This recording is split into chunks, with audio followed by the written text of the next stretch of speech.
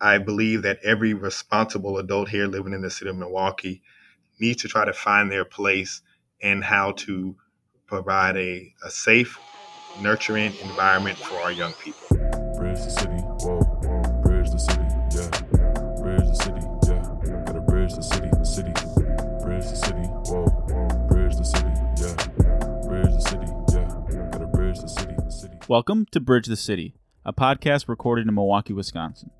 Our mission is to bridge together people, resources, and ideas that inspire Milwaukee to action, and I'm your host, Benjamin Rangel. On today's episode, we're talking all about how some education leaders here in the city are confronting an important challenge, the digital divide. Now, before COVID-19 and the transition to virtual learning, the digital divide was a serious and complex issue that exacerbated inequalities across a variety of sectors. For those unfamiliar, the digital divide is the disparity between those who have access to digital resources like computers, smartphones, and the internet. These disparities, like many in our society, are divided along racial, socioeconomic, and geographic lines.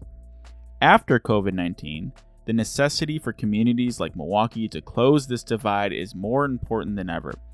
Most recently, the Milwaukee Health Department has prohibited schools from returning to in-person learning this fall, while the city remains in Phase 4 of the Moving Milwaukee Forward reopening plan, and the Milwaukee Public School Board voted unanimously to begin the school year virtually for the first 30 days.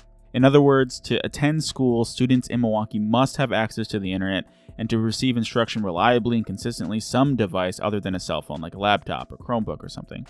So, how is our community stepping up?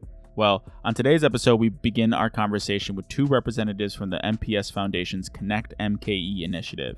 Connect MKE has begun a campaign to raise $1 million in order to provide students throughout MPS with digital resources necessary to learn and grow during this crisis and beyond. With this campaign, we speak to Wendell Willis, the Executive Director of the MPS Foundation, and Tina Chang, the CEO of SysLogic, to learn more about Connect MKE. In the second part of the episode, we hear from Anthony McHenry, the CEO of Milwaukee Academy of Sciences, to learn more about how his school is bridging the digital divide and the steps they took and are currently taking to support students in a time of virtual learning. But before we jump into the episode, I want to shout out our patrons. Okay, Bridge the City's primary source of revenue is from our supporters on Patreon.com. You can give as little as $4.14 to help us continue our work and coverage of the important things happening in our city. Think about that. A cup of coffee can help local, independent, ad-free journalists continue informing you about great work happening in our city. Now more than ever, we all need to learn, grow, and get involved. Visit patreon.com/bridgethecity to support, and thank you to those who already support us on patreon.com. Now for our episode today, let's hear producer Casey O'Hollick's chat with Tina Chang and Wendell Willis with the MPS Foundation's Connect MKE initiative. Thank you both for joining us on Bridge the City. I'm super excited to learn more about Connect MKE and the efforts at the MPS Foundation. I'd like to begin by talking about each of your relationships to MPS and the community. Wendell, prior to serving as the executive director for the MPS Foundation, a position which you currently hold, you worked as the chief operating officer for MPS, and you currently have two children in MPS. So not only is this issue near and dear to your heart, but I also imagine very personal to your family, your children, and their friends. Can you talk about what inspired you to work in education to begin with? Sure. Thanks for having us, first off. And so my path is not very linear to get to education, but essentially I've always been a serial sector hopper, as Tina is well aware. So going from the private industry into nonprofits, into the CDFI nonprofit lending world, and then over to education. And really where it started was a couple of meetings with the executive team that Dr. Driver had assembled, and having a conversation with her about where we wanted to see our city be. And because of that lining up, ended up being offered the position as Chief Operating Officer for MPS. And I should also mention, I'm a grad, and then I have a grad in my house now who is an alum, but has come back to town because of COVID. Excellent. Thank you for that. And I love the term serial sector jumper. I think it's so fun to watch people's careers, and it's especially interesting when they are moving from kind of, sector to sector. And Miss Chang, you founded SysLogic in 1995 and have served as the CEO for 23 years. Now, we don't typically associate tech CEOs with the education system. How did you become involved with Connect MKE? Tamira or Wendell, thank you for having us here today. And I am not a serial sector jumper. As you can tell, I've been in tech and tech services here in the Milwaukee region for actually close to 25 years now. And I found my way to the Milwaukee Public Schools Foundation because as a business owner and as a technical leader here in the community, I firmly believe that there was so much that the private sector, so much that we can do to support our district and support 70,000 public educated kids within our MPS system. And there weren't great mechanisms for us to come together to be able to show our support prior to the MPS Foundation being reestablished and revived. So once it was, and I really thank some leaders that were at the helm doing that, I jumped on board really quickly because not only did I want to bring in that connector into the private sector from an employment perspective, but I also wanted to lend anything that I or my firm could do to really recharge what our strategy was as a community, especially starting with our kids in that tech sector. More than ever, we are seeing how important digital competency and digital enablement has become. And now I'm more invigorated than ever to make sure that that's available and that opportunity is there for all sectors of our community. Right. And in making these resources available, one project that we're working on that we're here to talk about is Connect MKE. So, guys, what is it? What is Connect MKE? So I'll go ahead and start, and then Tina, you can fill in the blanks where I'm missing them. But the Connect Milwaukee initiative really is to make sure that all MPS students have the digital means to connect and be able to do their work year round. So not just a one-time solution because of the pandemic. Obviously, that heightened where things were for us. First, getting a device home, that Google or that Chromebook, and really being able to use that to augment your learning or be able to now do online learning every day.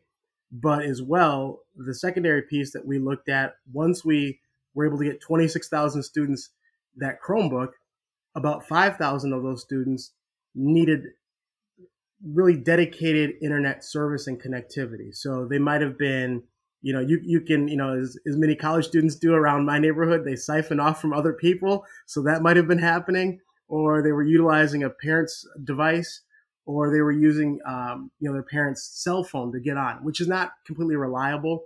And then many of our students are in the category of being considered homeless, and they're not homeless without a home to go to, but they're going from many places. So maybe an aunt and uncle or a different relative, a guardian in foster care. So we wanted to make sure they had something that's dedicated for them. It's going to have high speed access, and they're not going to have any disruption to what they're doing. Additionally, and Tina can get into a little bit more of this, but it's going to provide the security that we feel comfortable with that a student should need on their end and be able to be tracked, etc. So if there any problems, we can help adjust that student's needs to what they need to be. Wendell, thanks for that. I'll chime in and give a little bit of history and context to what Wendell just shared. When we all got sent home as a nation back in March, what we quickly saw was that families, and in this case specifically students, getting access to connectivity wasn't as easy as anybody would have thought. It not only in Milwaukee but nationally.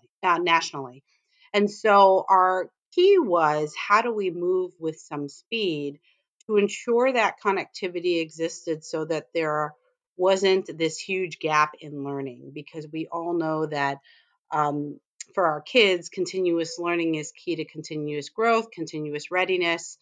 and getting to that next level where they need to be. And why getting connectivity wasn't as easy as we thought was that while some of the internet providers and the telecom companies out there were offering immediate support, families were sometimes challenged for a variety of reasons in being able to say yes to that support. And so, what I really appreciate is that our city leadership, the mayor, together with our MPS superintendent, Dr. Posley, really stepped up quickly to say, how do we take charge, take some ownership, and come up with some solutions where we could not just rely on families to have to do this for themselves, but walk them through that journey in a number of different ways. One of the ways that we landed is now tied to the MPS Foundation's campaign, specifically this Connect Milwaukee campaign, where we say the private sector can get involved in helping with that journey, helping provide families and students a solution, and making sure that we as a community really support the notion that internet connectivity is so key to future growth of not only students but individuals, and being prepared for that next job or being prepared for that next type of learning, that we need everyone to have it. So I'm really excited that Wendell and MPS as a district and our city, starting with our mayor, all got coordinated to say everybody should have connectivity, and that'll be a journey. Yeah, so you're mentioning the support of city leadership, specifically local government, Mayor Tom Barrett, and having the support of the local government. This helps involve internet providers. Can you speak about the role that internet providers are taking this? Can a foundation or even a public school system be successful in this work without the government mandating that they're getting involved? I think every community is handling this a little bit differently. So there are some great stories coming out of Atlanta and Oakland and other places of how local government and the internet providers are working together to solve this challenge. For us, it was really taking a look at what our internet providers or our telecom companies had available in our region, and then working with them to understand how do we make this as affordable as possible, recognizing that we didn't just want a short-term solution for the next 60 days, but we really wanted a solution that could persist for continuous learning. And when I say that, is coming up with a solution, again, one that's realistic and affordable, that could be enabling for the next 18 to 24 months of learning. And so, from that perspective, it was really the providers coming together, being able to discuss what they could or could not offer, and really also making sure that we were meeting specific compliance and security concerns that we have for our kids, specifically meeting mandates from the CIPA, Child Information Protection Act, the CIPA organization and act, and coming up with some viable solutions that would then be efficient to distribute in large numbers. So, the mayor coordinated all of that. The MPS leadership team then came in to understand nuances of where we could and could not procure, where we could or could not meet certain security mandates, et cetera. And we really just got a coordinated effort where they moved with some speed, quite a bit of speed, to pull the trigger on being able to get devices in kids' hands. Sure. Thank you. And then just a question off that. We talk a lot about this digital divide, and that happens both with the students, but also with what the teachers are comfortable, or how comfortable the teachers are using technology. As we look long term at this as a long term solution, how is it possible that the students will be educated at the same level as they would otherwise in classrooms, knowing that the disparities that exist across community, but also individual schools in the MPS system? Casey, I think what we recognize across the nation is that no large district was truly ready for the speed, that they would need to move in enabling their teachers and their leaders to work digitally. So we were no different here in Milwaukee. What we are really hoping for is that with this campaign, connectivity is the first step, but you bet that MPS as a district, we as a foundation, and then the private sector are also talking about how do we fund and really set great strategies and plans in place to continue that education and that enablement of teachers and leaders to get better and better and better in being able to offer um, their curriculums in any way they need to, right? Because we know that at the helm of great education is your teacher. And the better we can enable them so they have the choice of how they want to teach is going to be the key. So, part of our campaign really starts with the basic need of offering connectivity. But the ongoing part of our campaign is absolutely helping to bolster the district and other um, resources to be able to help the teacher at the center continue to gain whatever level of competency and education they're looking for so they become really darn good at this. Right. That sounds excellent. But part of supporting the student means also supporting the whole family. What should parents know about the work that the MPS Foundation is doing with Connect MKE, and what should the teachers know as well? So, again, none of us saw this coming, so we had to reinvent and move with some speed. And in this case, it was starting with the students. But the great part about the group that started the early conversations of this was recognizing it's one thing to get all of our students enabled and connected. But what we really needed to think of was how do we get the families connected? Because if the families were connected, oftentimes the student comes with that. So the next part of this journey is really taking a look at how do we leverage some of the learnings, how do we leverage some of the negotiations and the contracts and all of that good stuff that we just learned through this portion, this phase. And now, how do we extend it or have to pivot into other strategies to say, how do we connect our entire community? So we are starting some of those early discussions.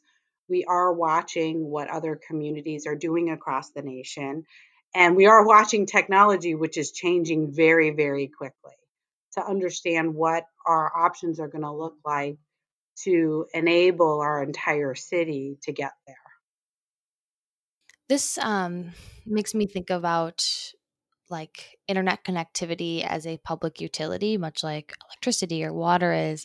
Are you starting to have conversations where we look at internet providers moving from a private space to a public utility that needs to be fulfilled in every home? What is the response of internet providers? So, absolutely, you hit the nail on the head in the spirit of the discussion of taking a look at internet connectivity, much like we do with energy. I think based on community to community and specifically some communities' legislations and or laws, and taking a look in concert with some very expensive investments that certain internet providers needed to establish, even to be in certain markets. We are taking a look at a number of different options. So, what we could essentially talk about in Milwaukee might look very different than the conversation, even in our neighbor at Franklin. And so, the answer to your question is not as simple as, hey, here's the common answer. Just because as internet providers came into communities years ago, they were paying for very heavy infrastructure investments. And being mindful of that, it's really created the trickle effect of where other competitors are in market, where other solutions are or are not in market, et cetera. So it really changes what we look at here in Milwaukee, again, differently than what we might look at a neighboring community. And so we're trying to get them all at the table, which of course they are at. But it's right now understanding and comparing a lot of apples to oranges as we're figuring out what our playbook can even look like. And Casey, I do want to answer one of your previous questions that uh, was related to what does our solution look like for students right now, knowing that they are transient. And so that was a major requirement, a major challenge that we had to look at very early on, and that was this idea of right now childcare is difficult for all parents. Right, no parent ever expected that schools were going to get shut down, and all of a sudden you've got that whole family together.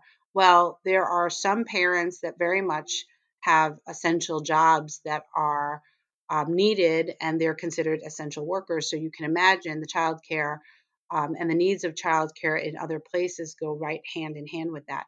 So, as a major requirement, we were a little bit constrained with needing to make sure that we had solutions that met that need. And therefore, the solution that we rolled out with MPS was a mobile solution. And what that really looks like at the end of the day is a mobile hotspot. We ended up working with a provider that's a specialist in education in providing mobile hotspots. They're called Khajiit, and essentially they have great technology and software that can really help a fifth grader see appropriate information and data versus what might be more appropriate for a 17-year-old. And so that's where Khajiit really brought some strength to the table. Then Khajiit software and the connectivity runs on wireless networks. In this case, the wireless network is a Verizon wireless network. And the coupling of that together with a cost efficient plan and volume that made sense for us really was the winning solution. I have two questions to that. So, right, correct me if I'm wrong, but right now, MPS and the MPS Foundation will be covering all of the costs associated with internet connectivity in students' homes. Is that correct? So, just a little bit of a pivot and correction of that. We are covering the cost of students' connectivities, and that connectivity will travel with them, whether they're in their home, in somebody else's home, or theoretically in any other space, whether it be a public space or a private space. So that mobile device is paired with their Chromebook or any device that they're using for their work and will travel together with them. So that's the first part of that. The second part of that is yes, while we are absolutely committed to funding MPS's round of this big volume distribution, I do want to do a shout out that other participants and other funders also came to the table very early to also help different initiatives that get kids connected. So, one great example is United Way coming out very early to fund as many devices and as much of a solution as they could with 12 schools out of the gate. And so together, we're making up for the volume that MPS needs, knowing that they have 70,000 kids. But we're not doing it completely alone. A definite shout out to others that have come out early. Of course. And then this being a substantial and like long-term solution, will this need to be like will the upgrades and what it takes to sustain this program need to be built into MPS's budget in like 2021, 2022? Or is this something that you see being funded by the MPS Foundation and other private public sector partnerships? So, very early on, the way that we structured our campaign and how we came to the dollar amount of our campaign was to ensure that we could meet what we knew of the need for the next 24 months. So, we are good for the next 24 months as we continue to take a look at the data that will show us and continue to make us smart about where need continues to be, what usage looks like, where it falls short and needs to be enhanced, or where it might be more than enough. And we're going to get smarter within the next year of taking a look at that data to understand how we revamp and or stay the course. You can bet that school districts across the nation are taking a very close look at their budgets that weren't necessarily prepared for this big digital transition. They're taking a look at their budgets to understand where they can make some moves to do enablement where they need to do enablement. But the key is coming together as the MPS Foundation and the private sector was to help bolster that, knowing that I don't care how you cut the budgets across the nation, no budget was ready for this because technology is very expensive. Yeah, so one thing I just wanted to add to it, because you've both touched on it a little bit and we haven't really gone into in depth, is that, really this highlighted on the periphery some larger systemic issues, right? We're talking about the price point of the devices and the contracts and being, able to actually access the internet. What's happening across our city and across the state to some degree, right? If the state is at 40 to 50% proficiency, that means not just MPS students, but many students are not getting to where they need to be. Additionally, we need to be looking probably much deeper at root cause. And so, Tina and I and yourself, we have the ability and privilege to upgrade our carrier or service, right? When everybody came home, my college student came home, I could change my data plan and go up another notch, right, for a higher speed internet. Not everybody in our city could do that. And as Tina stated and talked about, looking at this as a larger systemic citywide issue. But then the real issue, right, is that at least in today's construct, this is not like a utility. It is considered somewhat a privilege, but you need this for everyday life. Whether you're going to be looking for a job or doing anything in your daily life, you now need the internet. And so what that means is a majority of our citizens don't have the economic wherewithal to get it and be as flexible as we are, which means we need to address a root cause, going back to fundamentally, do we prepare our students to get and obtain jobs that are, in high demand, that are well paying, so that they have that ability to take care of things themselves and, not putting blame on anybody or any sector. But the reality is we've got to start looking more at root cause issues, because as Tina and I see it, right, the future is a digital platform, a digital age. And it doesn't matter what job you have, go back to my days as chief operating officer, almost every role in the district, from housekeeping staff all the way to the top, in every part of the organization, you needed some sort of device to be connected, whether it is as simple as checking in with your supervisor or more complex with, doing checks to see, is the temperature in a building the way it's supposed to be. So if you were in the trades, if you're in central office, it really didn't matter. So if you look at it from just that perspective, we've got to make sure our students and their parents are prepared for a digital age. And so when they become parents, they're ready themselves. I think this highlights the fact that we can't have the disparities that we have in our city, and we can overcome them, but we've got to work in a collective manner to create the impact we want to see. Yeah, that was really well said. Thank you. Before I move on to some action steps, I want to give you both the space. Is there anything else that we need to discuss or that hasn't been said that you guys want to say on the episode? Sure. So I'll start and then I'll let Tina kind of finish that piece up. But I think it's important for people to understand that obviously we're in a very unprecedented time. I have no idea what it was like, obviously, in the Spanish flu, but they didn't have the same type of, they may have had the same type of trials and tribulations, but it's a little bit different now because we're trying to do it in that digital age. And we're used to a lot of things that we don't want to be without. So I think, I would stress patience and tolerance when people look at what's happening either across the district or across our city. We're tackling a lot of things in a short amount of time. So, whether it's making sure our students are connected, have patience with us on that end, but also patience with their teachers and their principals. For us, it's not as easy as some of the surrounding districts that have 3, 4, or 6 schools. We have 158 schools, and we offer 8 different types of schools, whether it be Montessori to STEM to immersion. So I would stress that people be patient with what solutions look like, because we try to tailor it to each school, to each teacher, to each principal. And that's not easy.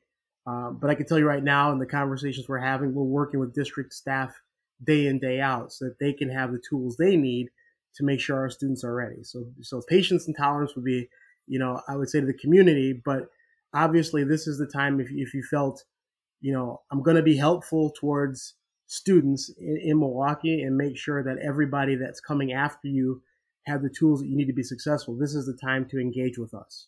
Casey, and I would add that as an employer here in the region, and especially an employer of a technology company, I can't emphasize enough that the private sector needs to move with some speed in simplicity of things like connectivity for our kids if we expect that the next generation is going to be a prepared workforce for all of us. This is just basic need. And so, just even being a thriving business community here requires that our kids get a start as early as possible. And we all know the power of the internet. And so, I'd like to just put out a call to action to all my private sector friends, but really anyone, to say no amount is too small to give to this campaign. It adds up and it adds up quickly. The easiest way to donate, if you are so compelled, is to go to the MPS Foundation website, which is at mpsfdn.org, or to call the foundation office if you'd like to give in a different way. But we've got to move with some speed to make sure that our own kids are prepared for our own futures. And this is such an easy way to participate. Thank you. And that kind of covered those action steps. But Wendell, in case you have anything else to add, as you guys know, Bridge the City is all about action steps. I can imagine listeners feeling that they might not have a role in this or that the problem is too big for any individual. So how can people get involved in bridging the digital divide? And I know you both answered that really well a minute ago, so we can keep that as the action step. But if you have anything else to add, now is the time. So the one thing that I would add is that we'll offer you, because this is very timely, breaking news that we received a $75,000 gift from Herb Cole Philanthropies and Joanne Anton from their organization. And we also received a $100,000 grant from Greater Milwaukee Foundation. So roughly that puts us at 50% of our goal. So as Tina said, there is no gift too small, no gift too big. We've got actually gifts ranging from $1 and all the way up. So we appreciate everybody engaging, because it really is a community-wide endeavor. I have to hand it to Tina, because she never hesitated when she got the call from the mayor, got the call from the superintendent, wanted to bounce it off of me and our board at the foundation. And we said, hey, we're here to meet the challenge. We're not here to hem and haw and worry about the ramifications of can we raise the $1 million or not. We're going to do it. We obviously need everybody's help and support. So we appreciate Tina kicking us off and leading us down this path. Yes. Thank you, Tina. And thank you, Wendell. This was a really great conversation. I'm so excited to share this with our audience and our listeners. So thank you both very much. As Casey's interview with Tina and Wendell has shown, the challenge to make sure all students are receiving an education during virtual learning is daunting. Imagine being the leader of a school, responsible for making decisions during this difficult time. As a high school teacher myself, I certainly do not envy school leaders responsible for finding solutions during COVID-19. However, up next on Bridge the City, that is just who we talk to. Anthony McHenry is the CEO of Milwaukee Academy of Sciences, a public charter school here in the city. Let's listen to Casey's interview with him and learn more about how his school has worked to close the digital divide before and after COVID-19. My name is Anthony McHenry. I am the CEO of Milwaukee Academy of Science, a K-4 through 12th grade public charter school here in Milwaukee. Excellent. And to provide our listeners with a little context, can you tell us how you got started in education? Did you always know that you wanted to work in education? I grew up as a child wanting to be a sports journalist. I'd always been very much interested in being involved in sports. However, I wasn't the kid who necessarily dreamed about playing professionally. I wanted to cover the sports. I love the discussion around sports. I also was very fortunate to have some athletic abilities and a couple of other things that helped me earn a athletic scholarship to the University of Wisconsin-Madison, where I played football there. And after graduating, the only thing that I knew for certain was that I wanted to work with kids who had grown up in an environment very much like the one that I grew up in. I spent most of my childhood somewhere between poor and extremely poor, and was in a community that lacked resources and didn't necessarily go to the greatest schools. So I knew I wanted to help kids that had grown up in similar environments. And so over the past 25 years, I've spent the majority of my professional career working in social service organizations that supported low income African American children and families. And in between there, I was a teacher and then an assistant principal at an alternative middle school here in Milwaukee. And so I've gone back and forth between education and the social service community, trying to figure out which is the best way to have the most impact on young people who are growing up in poverty. And then what brought you to the Milwaukee Academy of Science, where you're currently the CEO? Sure. Well, I think it's the biggest thing was I decided that in order to really give children growing up in poverty, particularly African American children who are growing up in poverty, the best opportunity for long term success, to reach adulthood and be self sufficient, contributing members of society, that it wasn't education or the social services. It's really both of them. It's being able to provide a quality academic instruction, but also provide young people with the supports that they need to overcome the challenges and barriers that they are faced with. Prior to coming to Milwaukee Academy of Science, I was the executive director of an organization called Silver Spring Neighborhood Center, where I'd worked for about 17 years, and they really were leaders and experts in terms of providing wraparound supports to the young people living in that community. And but unfortunately, many of the children that were going to that organization were also really struggling in schools that were not performing, let's say, up to standards. And so when the opportunity came for me to become the CEO at Milwaukee Academy of Science, the thing that made it most appealing to me was the ability to wrap around kind of my knowledge and understanding of what makes successful social service programming with the the ability to really take ownership over kids' education, as this is a K-4 through 12th grade school. I felt like if we can get the kids in early, provide them with strong academic instruction, along with the social supports, then we can create a really unique model of education that would help our young people be successful.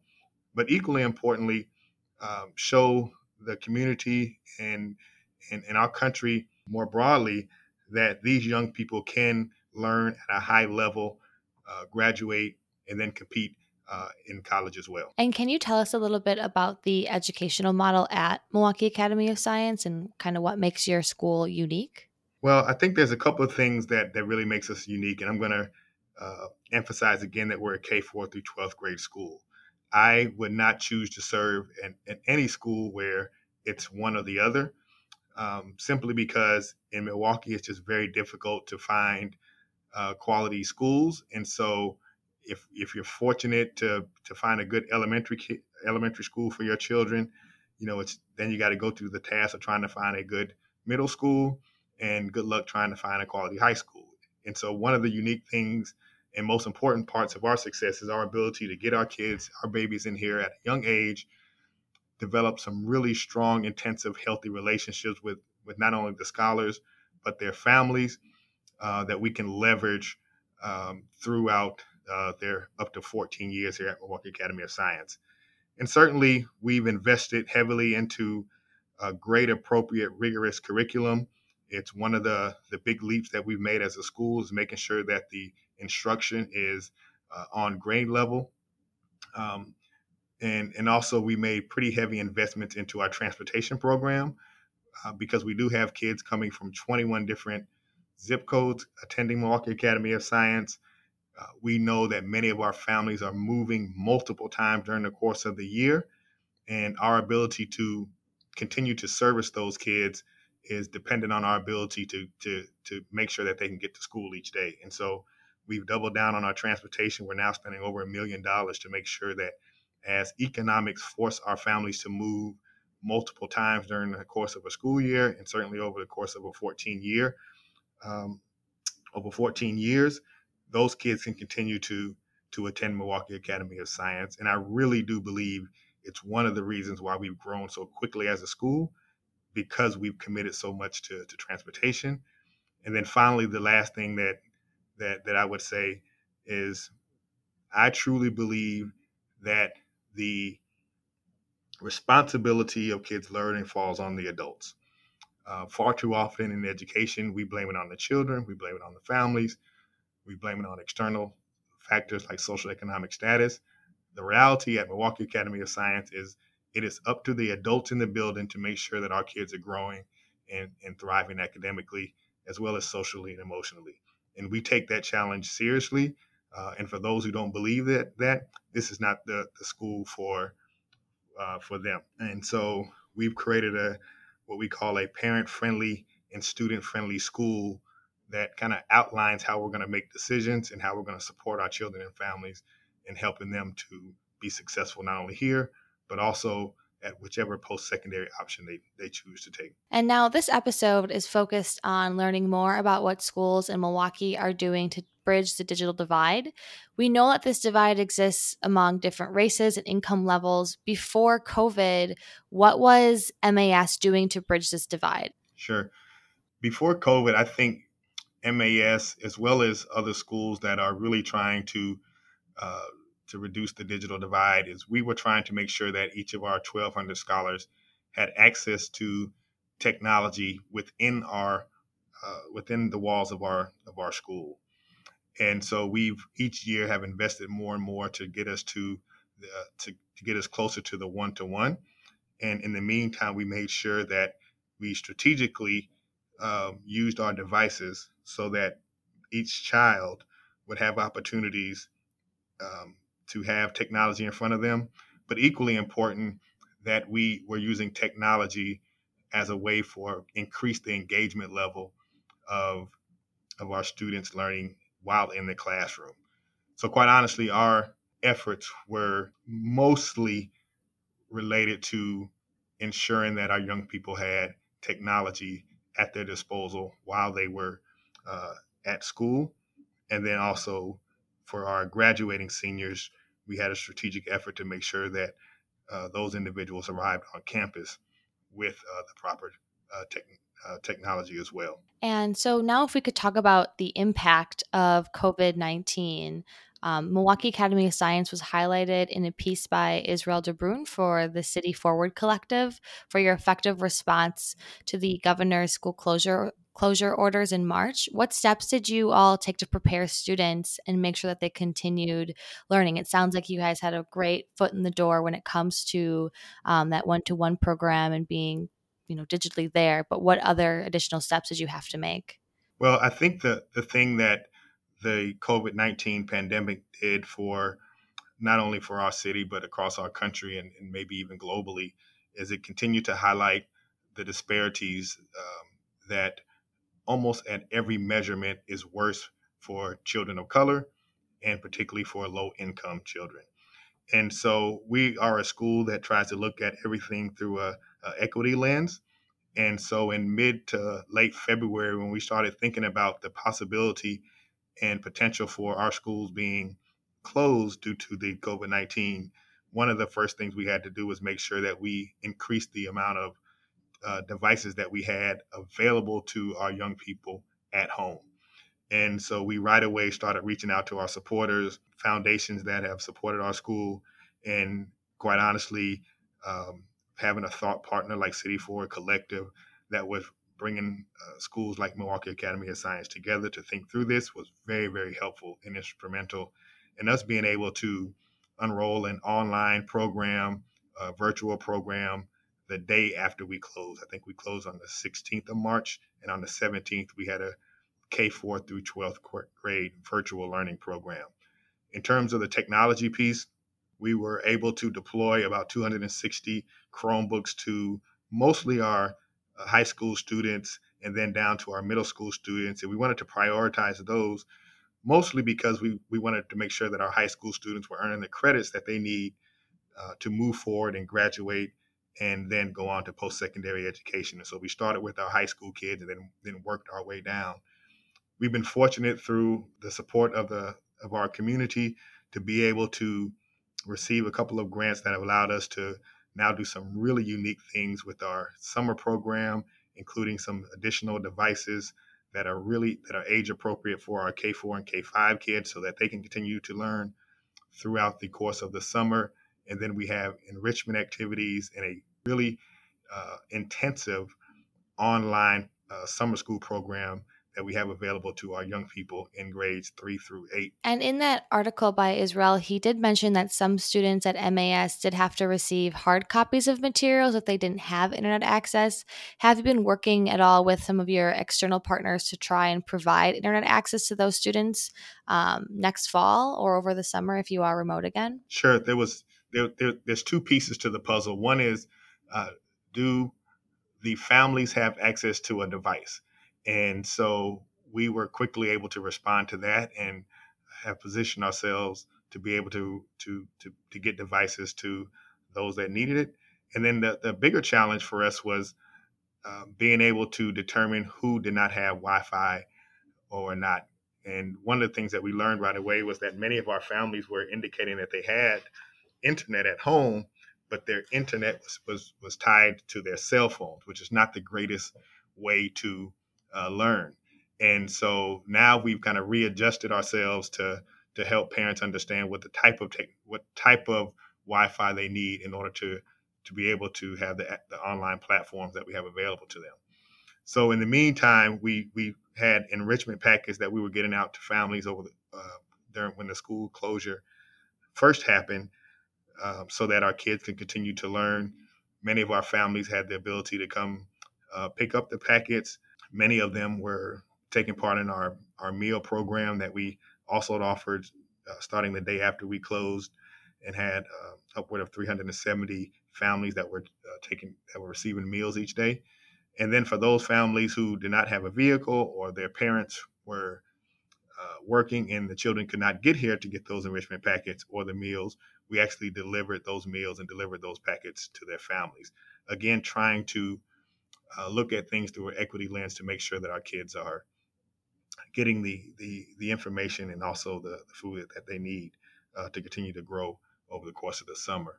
What we're looking to do in the fall is to be able to partner with organizations that are willing to help us provide hotspots and other Wi-Fi internet access in the homes.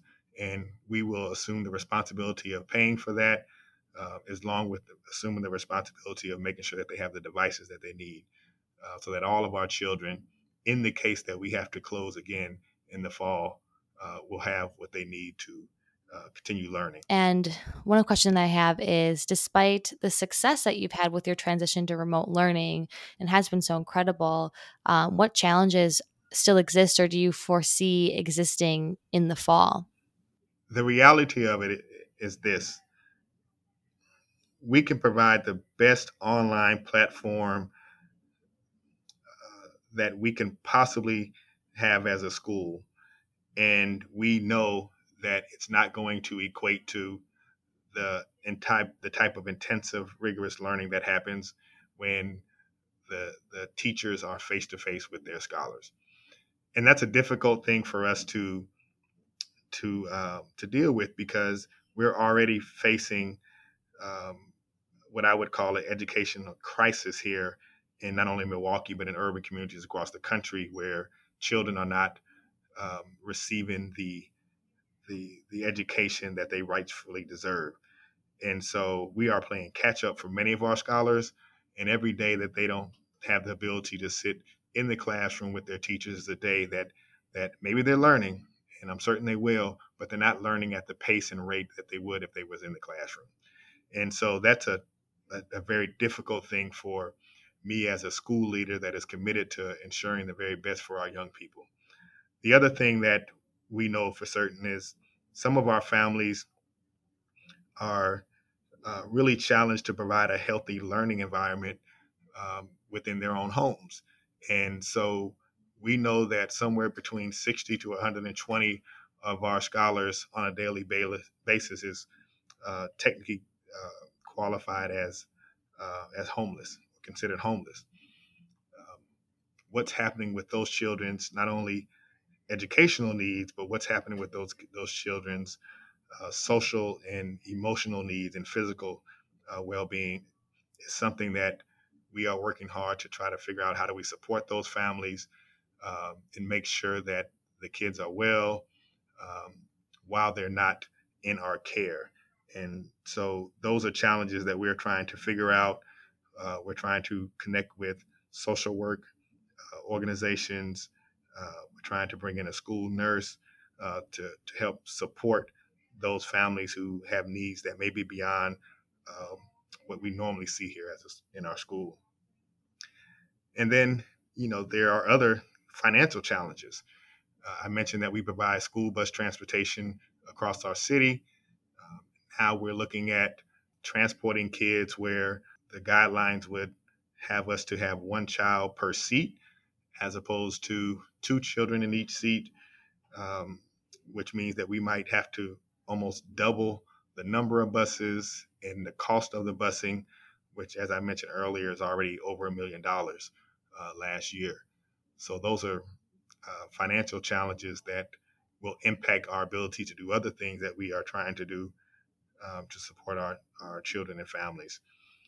And then finally is how do we make in-person school a safe haven, as we've been able to do in the past, where we have to really limit the types of interactions that we have with our young people, the type of experiences that we have.